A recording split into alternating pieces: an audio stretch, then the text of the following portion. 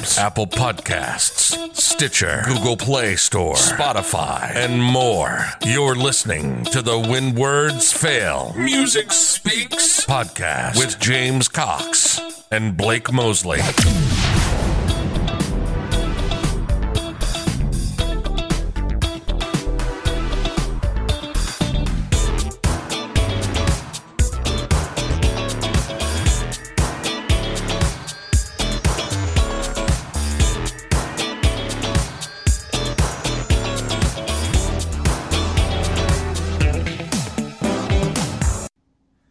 Hey everybody, welcome to When Words Fail Music Speaks podcast. I'm your professional handicapped, James, and I know my voice sounds like Skeeter from the Muppets. And on the other end of, you will hear my co-host, who is the loudest guy in the room only when he plays the drums. The podcast internet sensation, and quite possibly the sexiest voice on the internet, my friend and yours, Brosley. What's going on, man? Hey, dude. So how was your Easter? My Easter, I had a headache all day. Oh no. Yeah. The worst, man. Yeah, so I gotta get my doctor to prescribe me some powerful medicine because Tylenol's not killing it for some reason. Yeah. You know, so. Man, that sucks. Yeah. How about you? How was your Easter? Oh, dude, Easter was good. So I figured this will be a fun thing to bring up since this is a music podcast, but as you know, I play drums for my church. Yeah. And obviously with the COVID-19 pandemic that's going on right now, churches are not having services. I know some people are doing drive-in services. Right. I also heard that a church in Missouri did that, and everyone that drove into the service got a $500 ticket because they're supposed to be at home. I read that. Yeah. That was weird, dude. No. Wow. It's like every person got 500. So if you're a couple, you got like 1,000. Right. Yeah. It's crazy, man. Yeah, it is. But you know, a lot of churches are doing the live streaming. I think that's the safest bet. You know, just do your live stream. Our church decided to do something. For those of you who live in Sumter, I go to CCC Sumter, and it's a great church. I love going there. A lot of great people. The music program and the worship team it's wonderful. Everything about it is just so great. They decided to do something different for Easter this year. Obviously, you have to do something different, right, adjusting to this whole thing. So I played drums for the worship team. My brother-in-law, Brian, who's on the Not Religious podcast with me, mm-hmm, he plays bass and he does sound from time to time. And then my wife, Allie, she sings from time to time as well. We had 2 different services that we played for this week in regards to Easter. One of them being a sunrise service that we recorded early Friday morning, which is actually my wife's birthday. Happy birthday. Oh, yeah, happy birthday, Allie. And so we did a early morning sunrise service that we recorded that they played at 7 o'clock yesterday morning. That turned out really well. Nice. Something else that we did was we moved all the seats in the sanctuary out and set up the worship team in a big circle. Did a really intimate acoustic broken down set. I played with some hot rod sticks and a tambourine, just kept it really basic, but it was still cool. It was really special. But cool. One of the things that we did that was really awesome, and if you go to CCC Sumter's Facebook, there's a link there that you can go watch this. But we did a song where the worship leader had people send in videos of themselves just at home singing the chorus of this song. And he did a virtual choir. It was really cool. So Allie participated in that as well. She sent in a video of herself. They probably had about 20 to 30 people that participated in that. Oh, and nice. They just put them all on screen together and synced it up with what we were playing. Mm-hmm. Had a few kinks to work out when we started to practice it, but by the end result was really cool. So I encourage everyone to go to CCC Sumter on Facebook and check that video out. It's really cool. You'll see me there. Hey. On the skins. On the yeah. Oh, hey, I as you know, I am your I watch your Instagram feed Yes. And sometimes you post, you posted a video telling the audience, I always look at the camera when I'm playing. Yeah. Did you look at the camera? I did not. I made sure. Yes. I made sure this time. In fact, after I made so many looks at the camera, they decided to move the camera in the drum cage behind me. Yeah, that's always and just get an overview shot from behind my head. Right. And because I don't know if you did this, but on YouTube they have it's called the drummer's POV. Yeah. And I've looked at the Slayer's. You know Dave Lombardo's view. Yeah, and it's amazing. Oh, yeah. You can see like everything. Yeah. Basically, so I didn't notice, but you can barely hear the singer and the guitarist when you're playing the drums. It's the wildest thing. Yeah. So I love doing that because I also wonder how they keep them in sync with the guitars and stuff. I don't know how. So we've all got we've got some in-ear monitors that we can exclusively turn up, and I always cut myself down. Right. Yeah. I know a lot of drummers won't do that. No. I intentionally cut myself down. I prefer to hear. So for me, how I've always played drums was if I'm just at home, I'll pull up my phone, or back in the days when I had an iPod, or I had a Zune at one time. Yeah. I would play with headphones in. So I was used to playing to a track without being able to really hear myself anyway, because the headphones would isolate the sound. Right. So that's always how I've played at home. So when I started playing at CCC and they used in-ear monitors, they use a click track. And little Aviom systems that you can adjust the sound for who you want to hear, who you don't want to hear. You can turn your click up and all that stuff. So I always cut myself all the way down. I completely mute myself in my ears. Right. Just because that's how I prefer to play. Yeah. And I have everybody else turned up for the most part. Okay. And turn my click all the way up. If there's a loop track, I cut the loop track all the way up.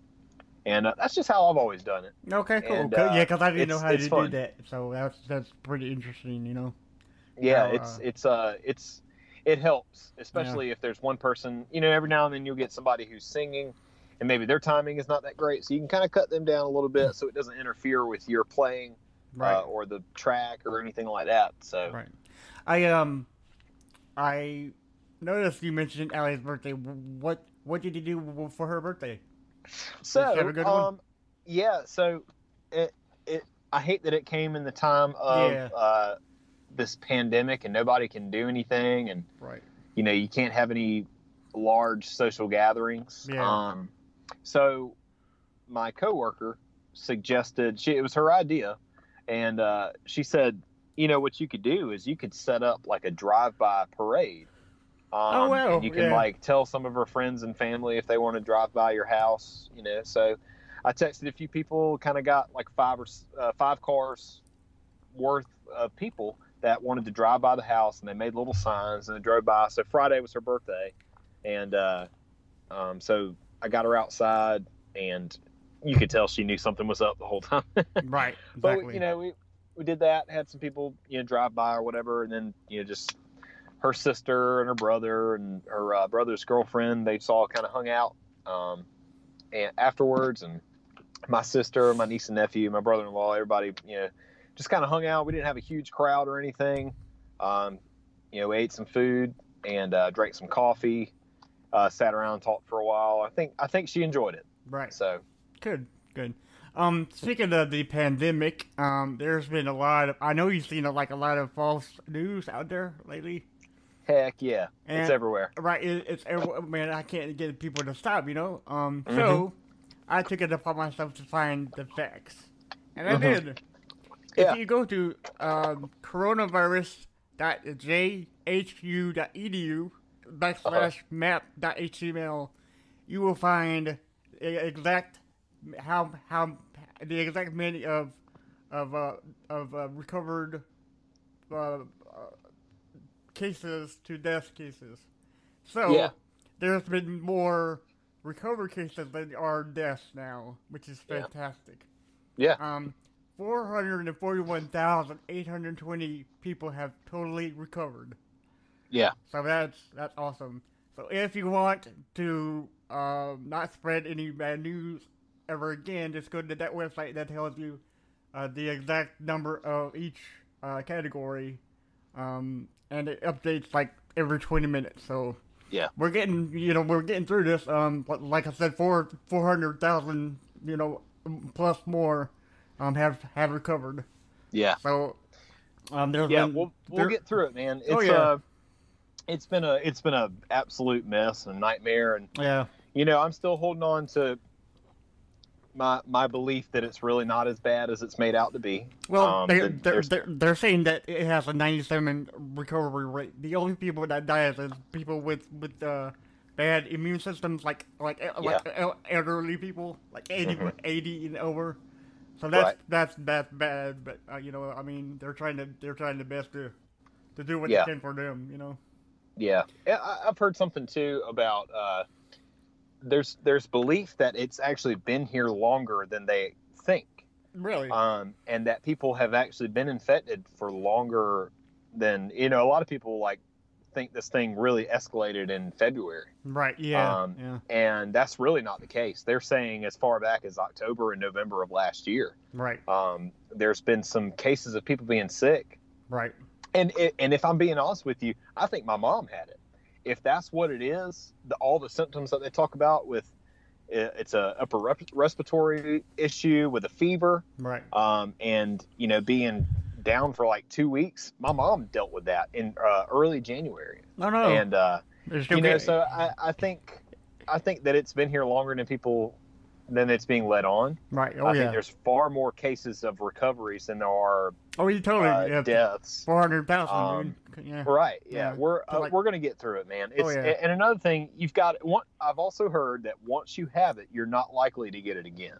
Good. Great. So that's awesome. Not great, but it's That way, if you go ahead and get it, it's done, man. Right. So you have however many cases of people that have been confirmed to have it.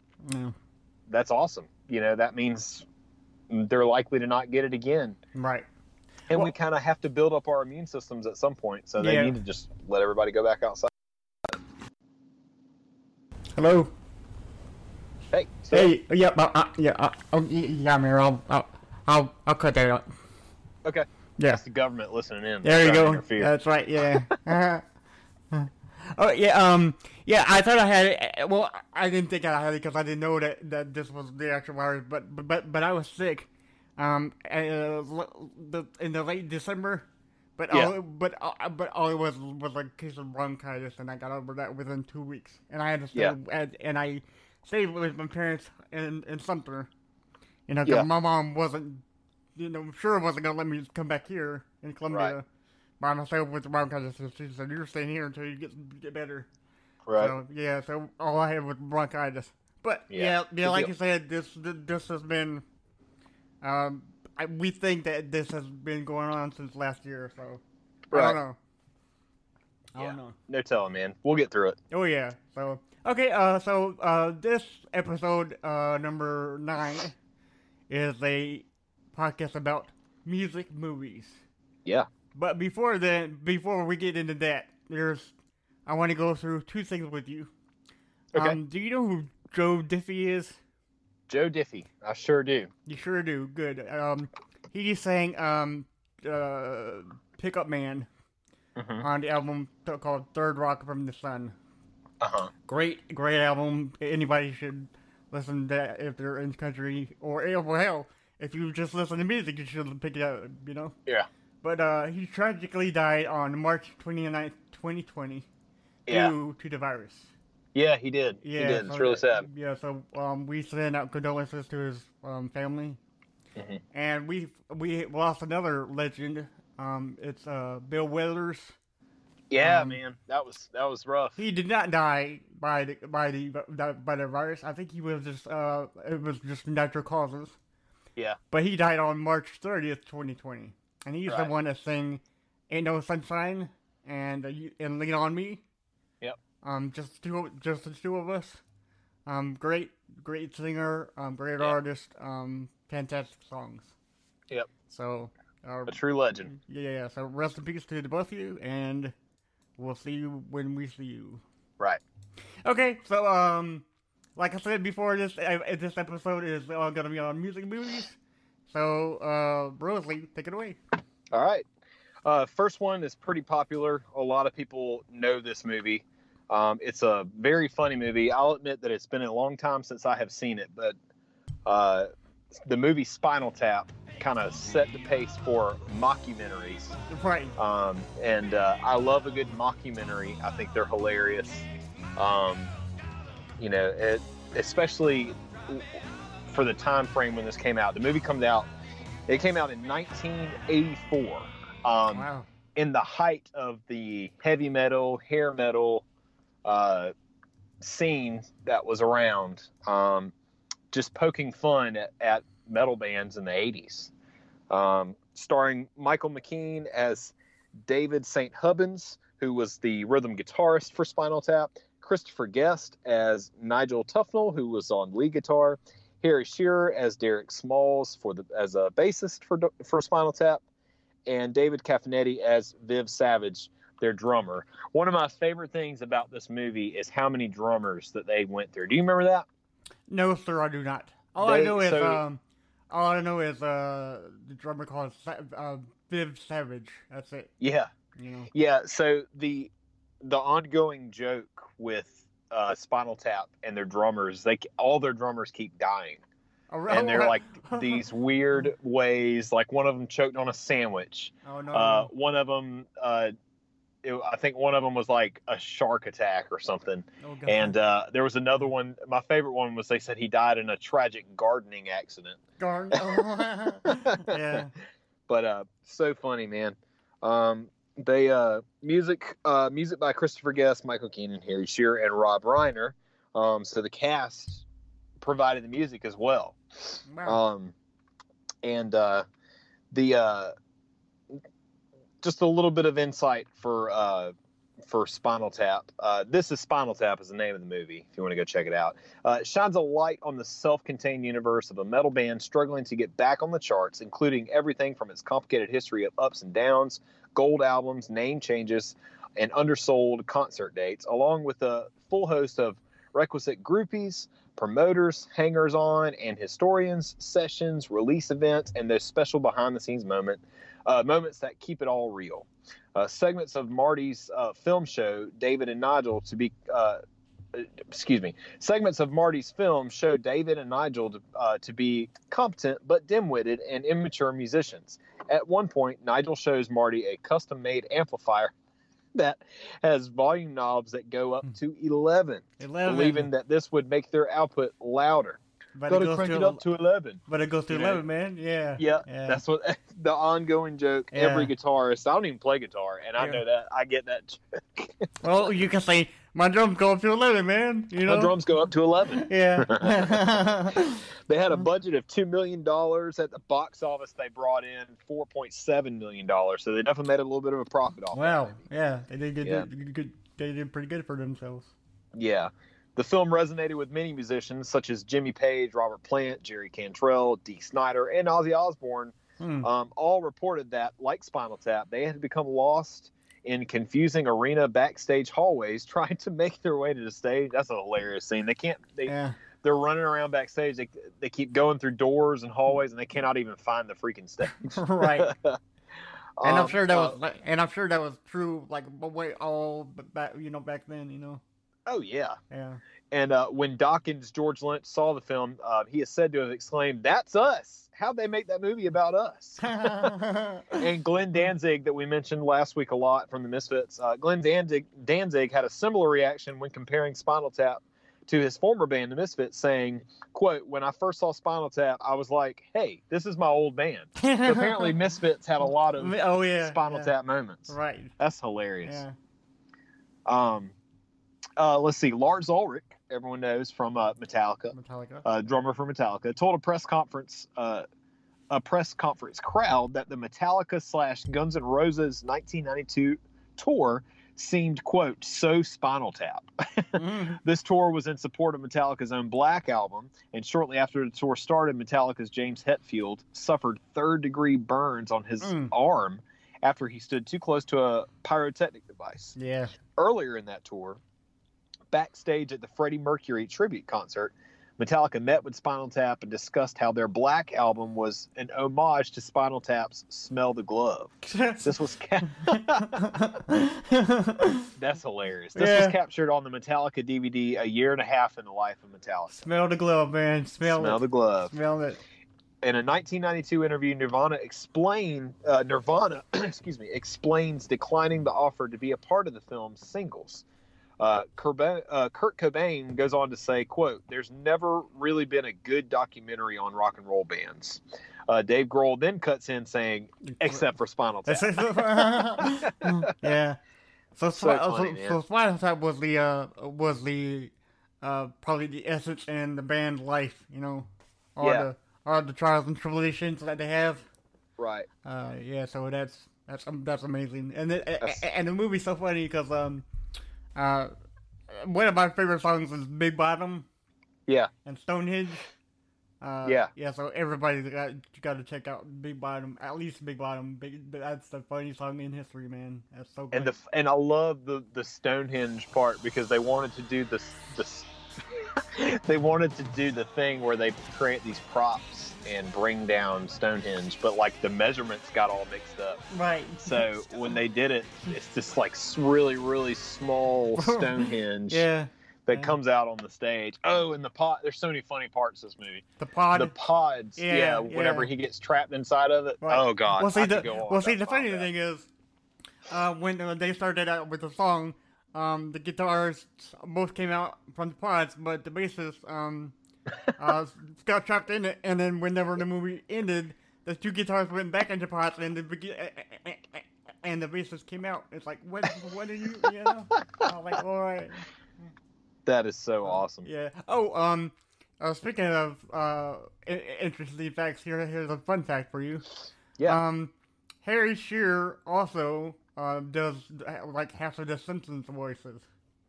Really? Yeah. I didn't know that. He does That's Mr. cool. Burns and Smithers and a lot of Simpsons characters.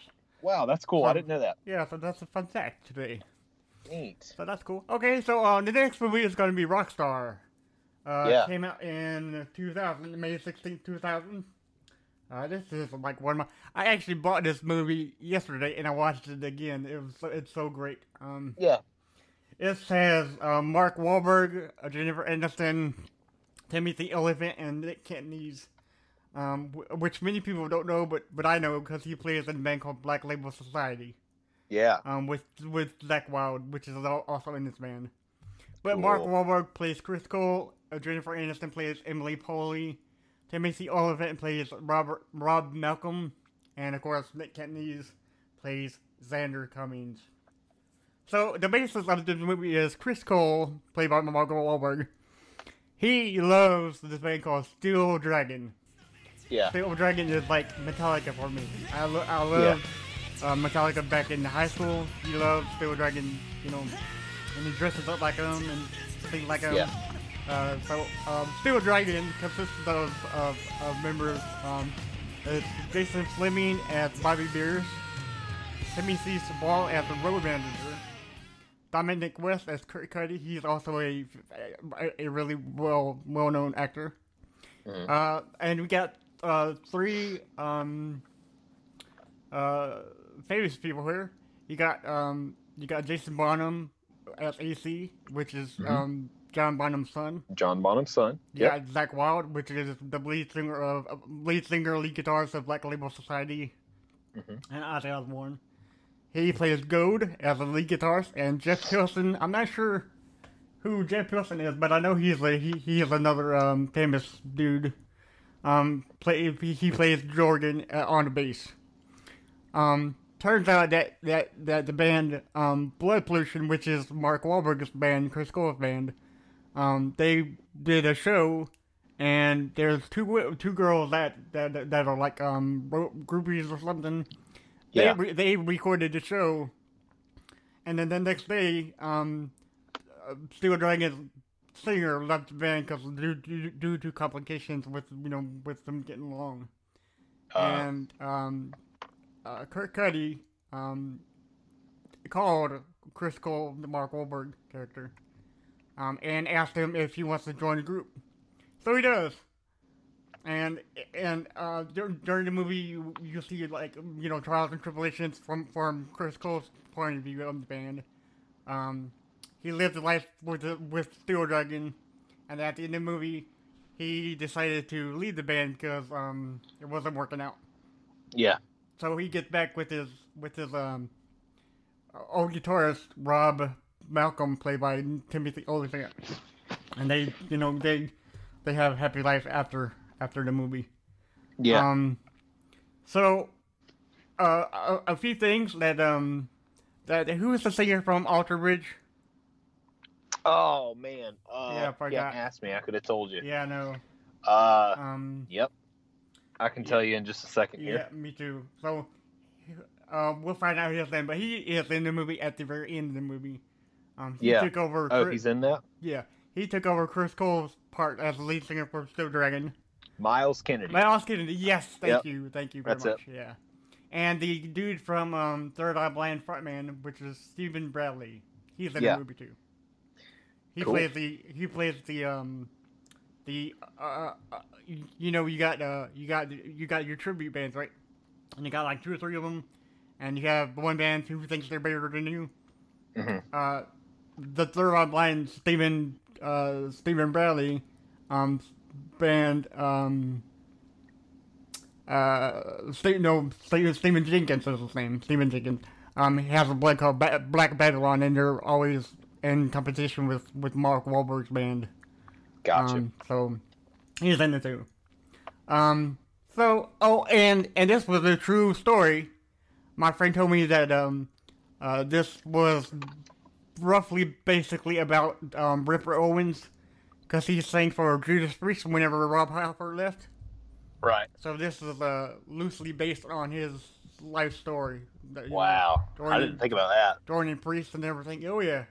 That's cool, man. Ripper does.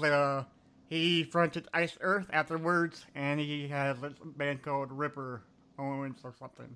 So he does a good job for himself too. Yeah. So yeah, cool. Okay, so The Dirt. Yeah. I don't know if you've seen The Dirt. It's on Netflix. Not. I want to so bad. I have not seen it yet. Man, this movie's so great, so great. Yeah. This is also based on the band Motley Crue. Yeah. They hired some amazing actors. Douglas Booth played Dickie Six. A1 Rayon, I don't know how to say his name, I'm sorry, played as Mick Mars. Yeah, he was in Game of Thrones. Okay, cool. Yep. Did I say his name right? Yeah, that's it. Okay, cool. Colson Baker is Tommy Lee. I thought that was Machine Gun Kelly. Oh, okay. So that's Machine Gun. Okay. That's Machine Gun Kelly. Yep. Okay. Because I'm so used to the name Machine Gun Kelly. Yeah. He does a fantastic job. He should. Does he? That's good. Yeah, I was wondering when I first heard he was going to be playing Tommy Lee in The Dirt. Man, he nailed. I was like, Tommy Lee, I hope they don't ruin that. No. Apparently, he did a good job. This is awesome, dude. You need to check it out. Good. And Daniel Weber as Vince Neil. He does an amazing job too. Cool. So the plot is, Nikki Sixx's name is Frank Carlson Ferrera. Okay. So in 1973. Frank Carlson Ferrera Jr. walks away from his drunk mother at Deanna after years of abuse of stepfathers and moves to Seattle in 1978. After a failed attempt to connect with his biological father, Frank legally changes his name to Nikki Sixx in 1980, the year I was born. And a year later, after falling out with members of London and the Whiskey Go-Go, with his previous band, Nicky befriends drummer Tommy Lee and reveals to him that he's forming a new band, Motley Crue. Joining the band as guitarist Mick Mars, who suffers from I can't pronounce this, but there's something wrong with his bones and his body. Yeah, yeah. The trio then recruits the lead vocalist Vince Neil from the cover band Rock Candy, and after brainstorming, the quartet named themselves Motley Crue, and life as we know it as music got better, a lot better. Yeah, you know. Yeah. And during the movie, it shows Vince Neil's daughter who died of cancer. So that was a really heartbreaking scene. Yeah. But then it shows, like we said, with all bands, goes through trials and tribulations, and this band went through hell and back. So right. Check out the movie. It's a great movie. You won't be disappointed. I love that Netflix is doing these movies. Yeah. And I hope to God they make like several more movies. You know, because it's always interesting to see their side of life. You know. Right. Because when we were growing up, we didn't even know the style that they lived, you know. Right. So it's good that you know they come back, they do these movies and let us in on their world. Sometimes. Yeah, because the movie The Dirt is based off of the book, okay. The Dirt, okay. that Motley Crue wrote, like all four of them, okay.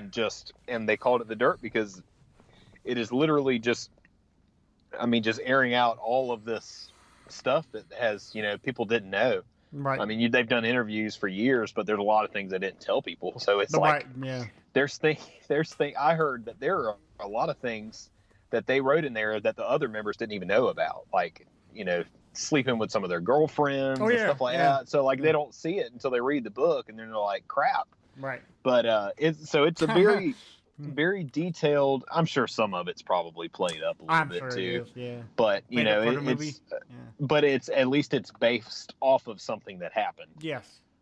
So pretty interesting. I need to check it out. I haven't gotten around to watching it yet. Yeah. So it's really, really good. Cool. Well, I've got one here. Okay. So last week we did an episode on punk music, and we talked about the Ramones for a while. Have you ever seen the Ramones movie, Rock and Roll High School? They did a movie? Yeah. I absolutely. I haven't seen it, Yep, based on their song, Rock and Roll High School. It is a 1979 American musical comedy film, directed by Alan Arkush, produced by Michael Finelli, and starring P.J. Souls, Vince Van Patten, Clint Howard, Ron Howard's brother, right, and Day Young. The film features the punk rock band, the Ramones. Just a little bit of a plot setup for you. The movie is set in 1980. Vince Lombardi High School keeps losing principals to nervous breakdowns because of the students' love for rock and roll and their disregard for education. The leaders of the students, Riff Randall, who's played by P.J. Souls, is the biggest Ramones fan at school. She waits in line for 3 days to get tickets to see the band, hoping to meet Joey Ramone so she can give him a song that she wrote for the band called Rock and Roll High School. Mm-hmm. When the tyrannical principal Togar, played by Mary Warnoff, takes her ticket away, Riff and her best friend Kate Rambeau, played by Day Young, have to find another way to meet their heroes by winning a radio contest. When Miss Togar and a group of parents attempt to burn a pile of rock records, the students, joined by the Ramones, who are made honorary students, overthrow the teachers and hall monitors to take over the high school, with Miss Togar and the musicians asking the musicians, do your parents know that you're the Ramones? When the police are summoned and demand that the students evacuate the building, they do so, but then the students and the Ramones burn down the school as a final act of youthful rebellion. That's punk, dude. That's very punk rock. That's punk rock, dude. Yeah. I would not encourage you to go burn down your high school. No, please don't do that. Yeah. And did you say the principal's name is Togar? I guess. What kind of name is Togar, dude? That's a great question. And I could be pronouncing that wrong. It's been a while since I've seen this movie, too. Yeah. But Rock and Roll High School received generally positive reviews and has an 81% rating on Rotten Tomatoes. Wow. Which, as all of us know, Rotten Tomatoes can be a total total butthole a lot of times when it comes to movies, Yeah. But it did well enough that they followed up with a sequel in 1991 called Rock and Roll High School Forever. I did not know that, and I have not seen it. You got to see it. But it was not as well received as its predecessor, and it received mixed to negative reviews, earning a 4.9 out of 10 on IMDb and 2.5 out of 5 on Letterboxd. So I need to check him out because I never know that the Ramones made a movie. Yeah, and in fact, in 2008, they announced that they were going to remake the film, and it was going to be done through Howard Stern's production company, but nothing ever came of it. Right. Here we are. It's 2020. Still don't see a remake. So, but yeah, man. Well, technically, check you can't out do Rock and Roll High School. Well, technically, you can't do a movie with one Ramone. No, you can't. It's going to be very hard, especially when the core of them are all gone. Right. So. Well, I mean, you could do like what they did in Dirt and how they're like fantastic actors at the time. Look like them, you know. Right. Yeah. So that okay. Yeah. I need to check him out. That seems pretty interesting. Yeah. Cool. And moving on, I've got another cool one that I have not seen yet, but I want to very, very bad. This movie, Straight Outta Compton. Do you remember when this movie came out? I've seen that. Yes, sir. You did see it? Okay, yes, cool. sir. Yeah. Cool. So Straight Outta Compton is a 2015 American biographical drama film directed by F. Gary Gray, depicting the rise and fall of the gangster rap group NWA and its members Eazy-E, Ice Cube, and Dr. Dre. The members were involved in the production, including Ice Cube and Dr. Dre as producers, as was Eazy-E's widow, Tamika Woods Wright, while MC Ren and DJ Yella served as creative consultants. Ice Cube is played by his real-life son, that's cool, O'Shea Jackson Jr., right, with Corey Hawkins as Dr. Dre and Jason Mitchell as Eazy-E. Paul Giamatti also stars as NWA's manager, Jerry Heller. I'll get to the plot here. So in Compton, California in 1986, Eazy-E is a drug dealer, Dr. Dre is an inspiring disc jockey, and Ice Cube is a young rapper. Intrigued by Ice Cube's reality raps, reflecting on the crime, gang violence, and police harassment that they and other African Americans encounter daily, Dr. Dre convinces Eazy-E to fund a startup label called Ruthless Records with Dr. Dre as a record producer. When their song Boys in the Hood is rejected by a New York rap group, Dr. Dre convinces Eazy-E to perform it instead. It becomes a local hit, and Eazy-E, Ice Cube, Dr. Dre, DJ Yella, and MC Ren form the group NWA. Eazy-E accepts Jerry Heller's offer to manage NWA and co-run Ruthless, and Priority Records offers NWA a record deal while recording their album Straight Outta Compton. While recording the album Straight Outta Compton, the group are harassed by police due to their race and appearance, prompting Ice Cube to pen the song F the Police. Everybody knows that song. Right. The album becomes a controversial hit due to its profanity and violent lyrics, and the group's style is dubbed as gangster rap by the press.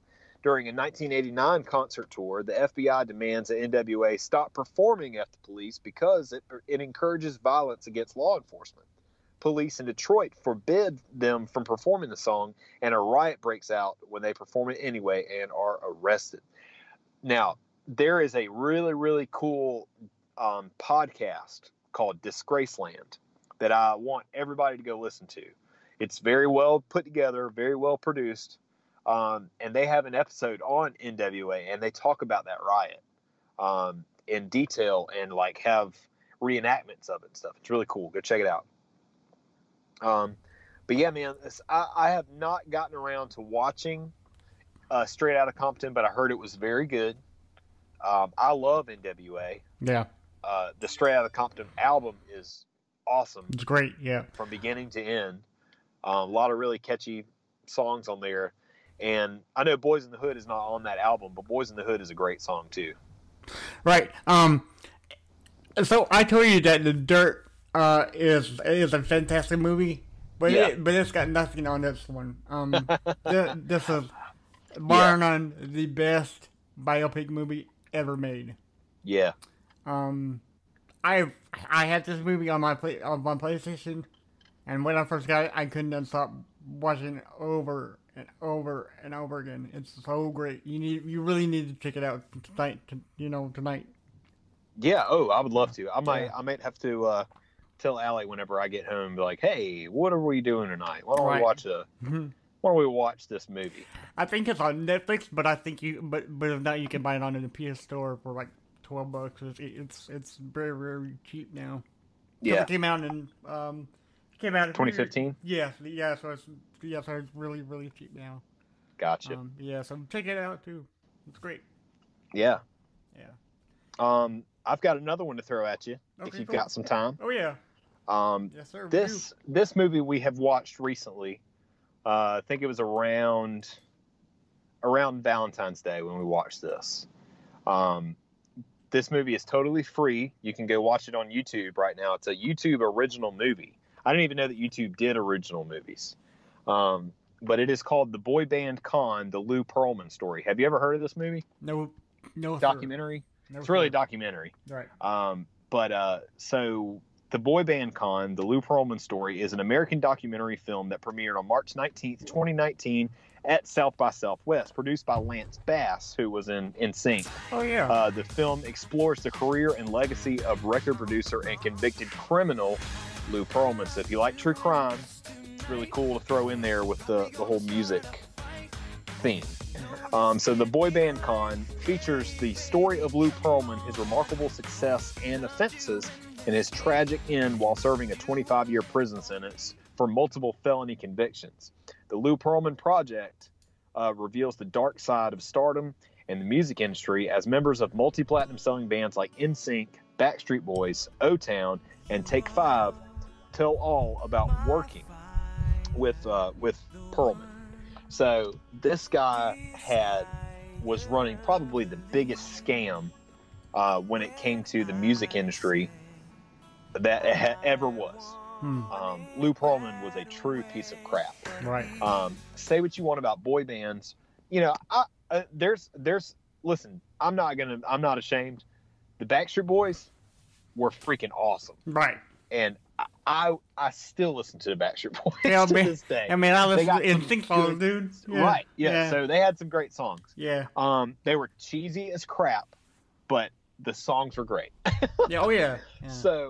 But we watched this movie, and whenever these guys were coming out with these groups, they're all like teenagers, man. Oh yeah. They don't know anything about the music industry. They don't know what's going on. They had lawyers, but I mean, the lawyers, actually, there is a part in one of those where they had one of their lawyers, I think it was NSYNC's lawyer, was reading over the contract, and they were told, this is a horrible contract.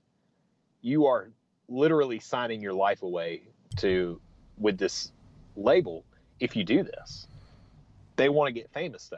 Right. So they signed away. Right. And got themselves screwed in so many bad deals. It was ridiculous. Like, considering the amount of money that Lou Pearlman would make off of them.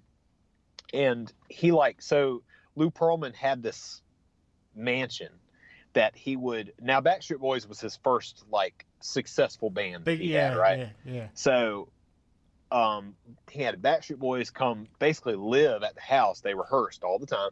They danced, they sang, they worked out all the time. He made sure that they stayed fit. He made sure that they stayed up on their vocal lessons, that they were rehearsing and getting their choreography down. And they said it was like boot camp. It was brutal. And I mean, it was all day long with hardly any rest. They did every concert that was available to them. They didn't cancel any shows. Even when they didn't feel good, they didn't cancel any shows. Waiting for the lightning to strike, and finally make it. So, they're working their butts off trying to be successful. And, Backstreet Boys blows up. NSYNC comes along. NSYNC is just as successful as Backstreet Boys. And they tell this story. Lance Bass in particular tells the story of when they're sitting around. I think their first album had come out. They had music videos. They had done a tour and was very successful with it. They're sitting around having dinner at a very nice, expensive restaurant. And Lou Pearlman's like, I've got a surprise for everybody. And he hands the guys in the band and their parents that were there these envelopes. And there was a check inside. And the check I forgot how much that was on the check, but it was a very, very, very small amount of money that was on those checks. And he was like, congratulations, you've earned it. And they got to thinking about it, and they're like, wait a second. We made the album charts say that we made X amount of money. We've made X amount of money from tours, from music videos, from merchandise, and this is all that we get? Right. And it's because this dude was stealing so much money from these bands. It was ridiculous. So he was kind of like what the Jerry Heller was. Yeah. For NWA. Okay. Yeah. Like just totally screwing them over. Right.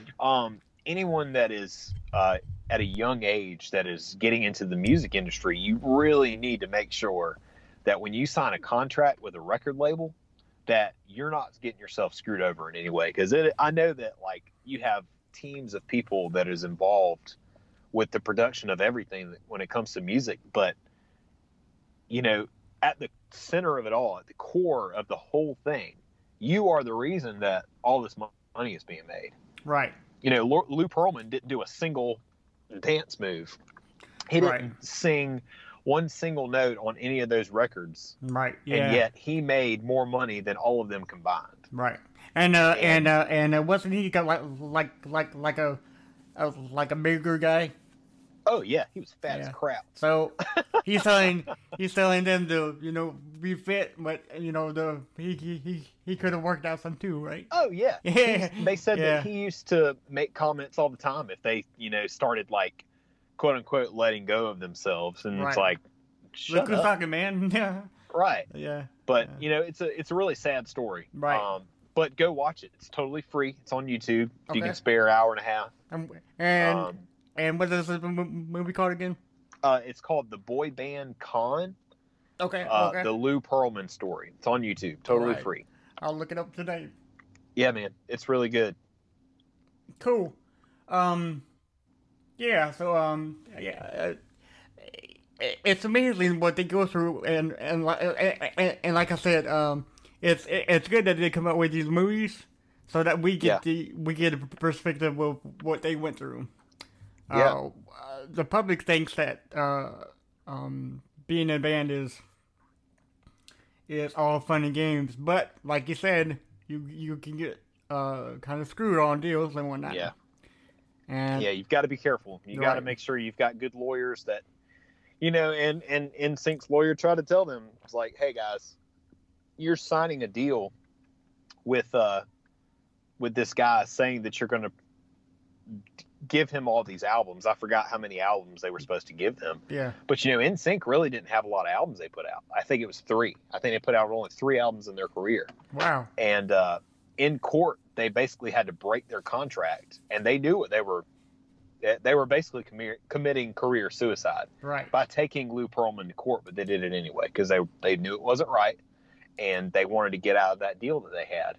And I think it affected them tremendously. Not all of them, obviously, because Justin Timberlake went on to be very successful. But, I mean, what else did the guys from NSYNC do?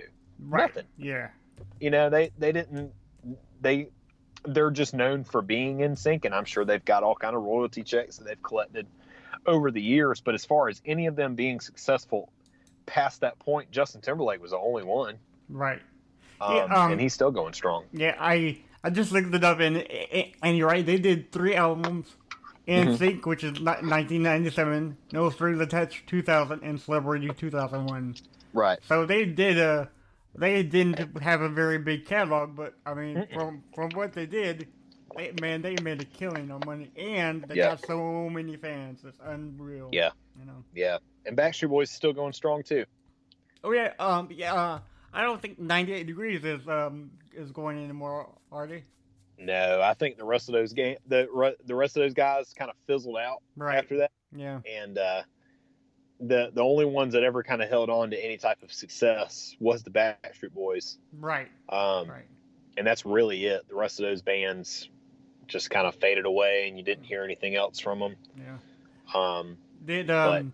Did NSYNC go through the same boot camp that Backstreet Boys did? Definitly. Okay, so it wasn't a one-time thing. It was just every band that he had. Okay. Yeah, and there's talks with other pop groups that was involved with Lou Pearlman, and like threats that he made. There was one girl that was afraid that, you know, he was going to sabotage her car or something, and try to kill her. Wow. Because he was a creep. Yeah. And, you know, he would hit on the girls he was involved with, the girl groups, and even some of the boy bands that he was involved with. So, all right, Aaron Carter has he's put himself in a bind with his own bad choices. Right. I don't know if you've seen anything from him lately. I have. He's got all the reels. He's on drugs really bad. Yeah. It's really sad to see him, because he was a lot younger than the rest of those guys. Yeah. He was like middle school whenever he was getting famous. Actually, Aaron Carter is Nick Carter's brother, right? Yeah, Nick Carter from the Backstreet Boys, his younger brother. Yeah. You know, Aaron Carter was involved with Lou Pearlman as well. Oh, wow. Okay. And now there's been accusations that Lou Pearlman was a creep and like hit on some of the boy bands and whatever. So they brought this up to Aaron Carter, and Aaron Carter got so mad. It's the most uncomfortable thing to watch. He got so mad, so upset. He was like, no, Lou would have never touched me inappropriately, and he was just going off, and he like would not shut up about it. So it makes you think, I don't know, maybe he did, because maybe he did. Overreacting. Like a simple no, that never happened. Right. Would have been okay, but he just like freaked out. Man. Now again, Aaron Carter's on drugs really bad. Yeah, so you never know what the truth is. Never know. Yeah. Man. Never know, man. That's sad. That's sad. Yeah, but please go watch it. It's a really interesting documentary. Okay, cool. Check it out. Yeah. So, thank y'all, everybody, for tuning in to episode 9. You can view us on Facebook at facebook.com/WWFMS podcast. And you can contact us to be on this podcast yourself at whenwordsfail@gmail.com. Woo. So, yes, everybody, thank you for your time listening to this. I know we are all going through a bit of a struggle here now, but just hang on. We're going to get through this. Oh, yeah. So, and we also hope that this podcast kind of eases your mind, and, you know, better days will come. So, yeah. Thank you all for listening. Some of these movies that we watched and occupy yourself during this quarantine. Yes, please do Go that. watch all these movies. Yes, all of them. All right, y'all. Bye. Later. You've been listening to the When Words Fail Music Speaks podcast. Stay tuned for more, and thank you for listening.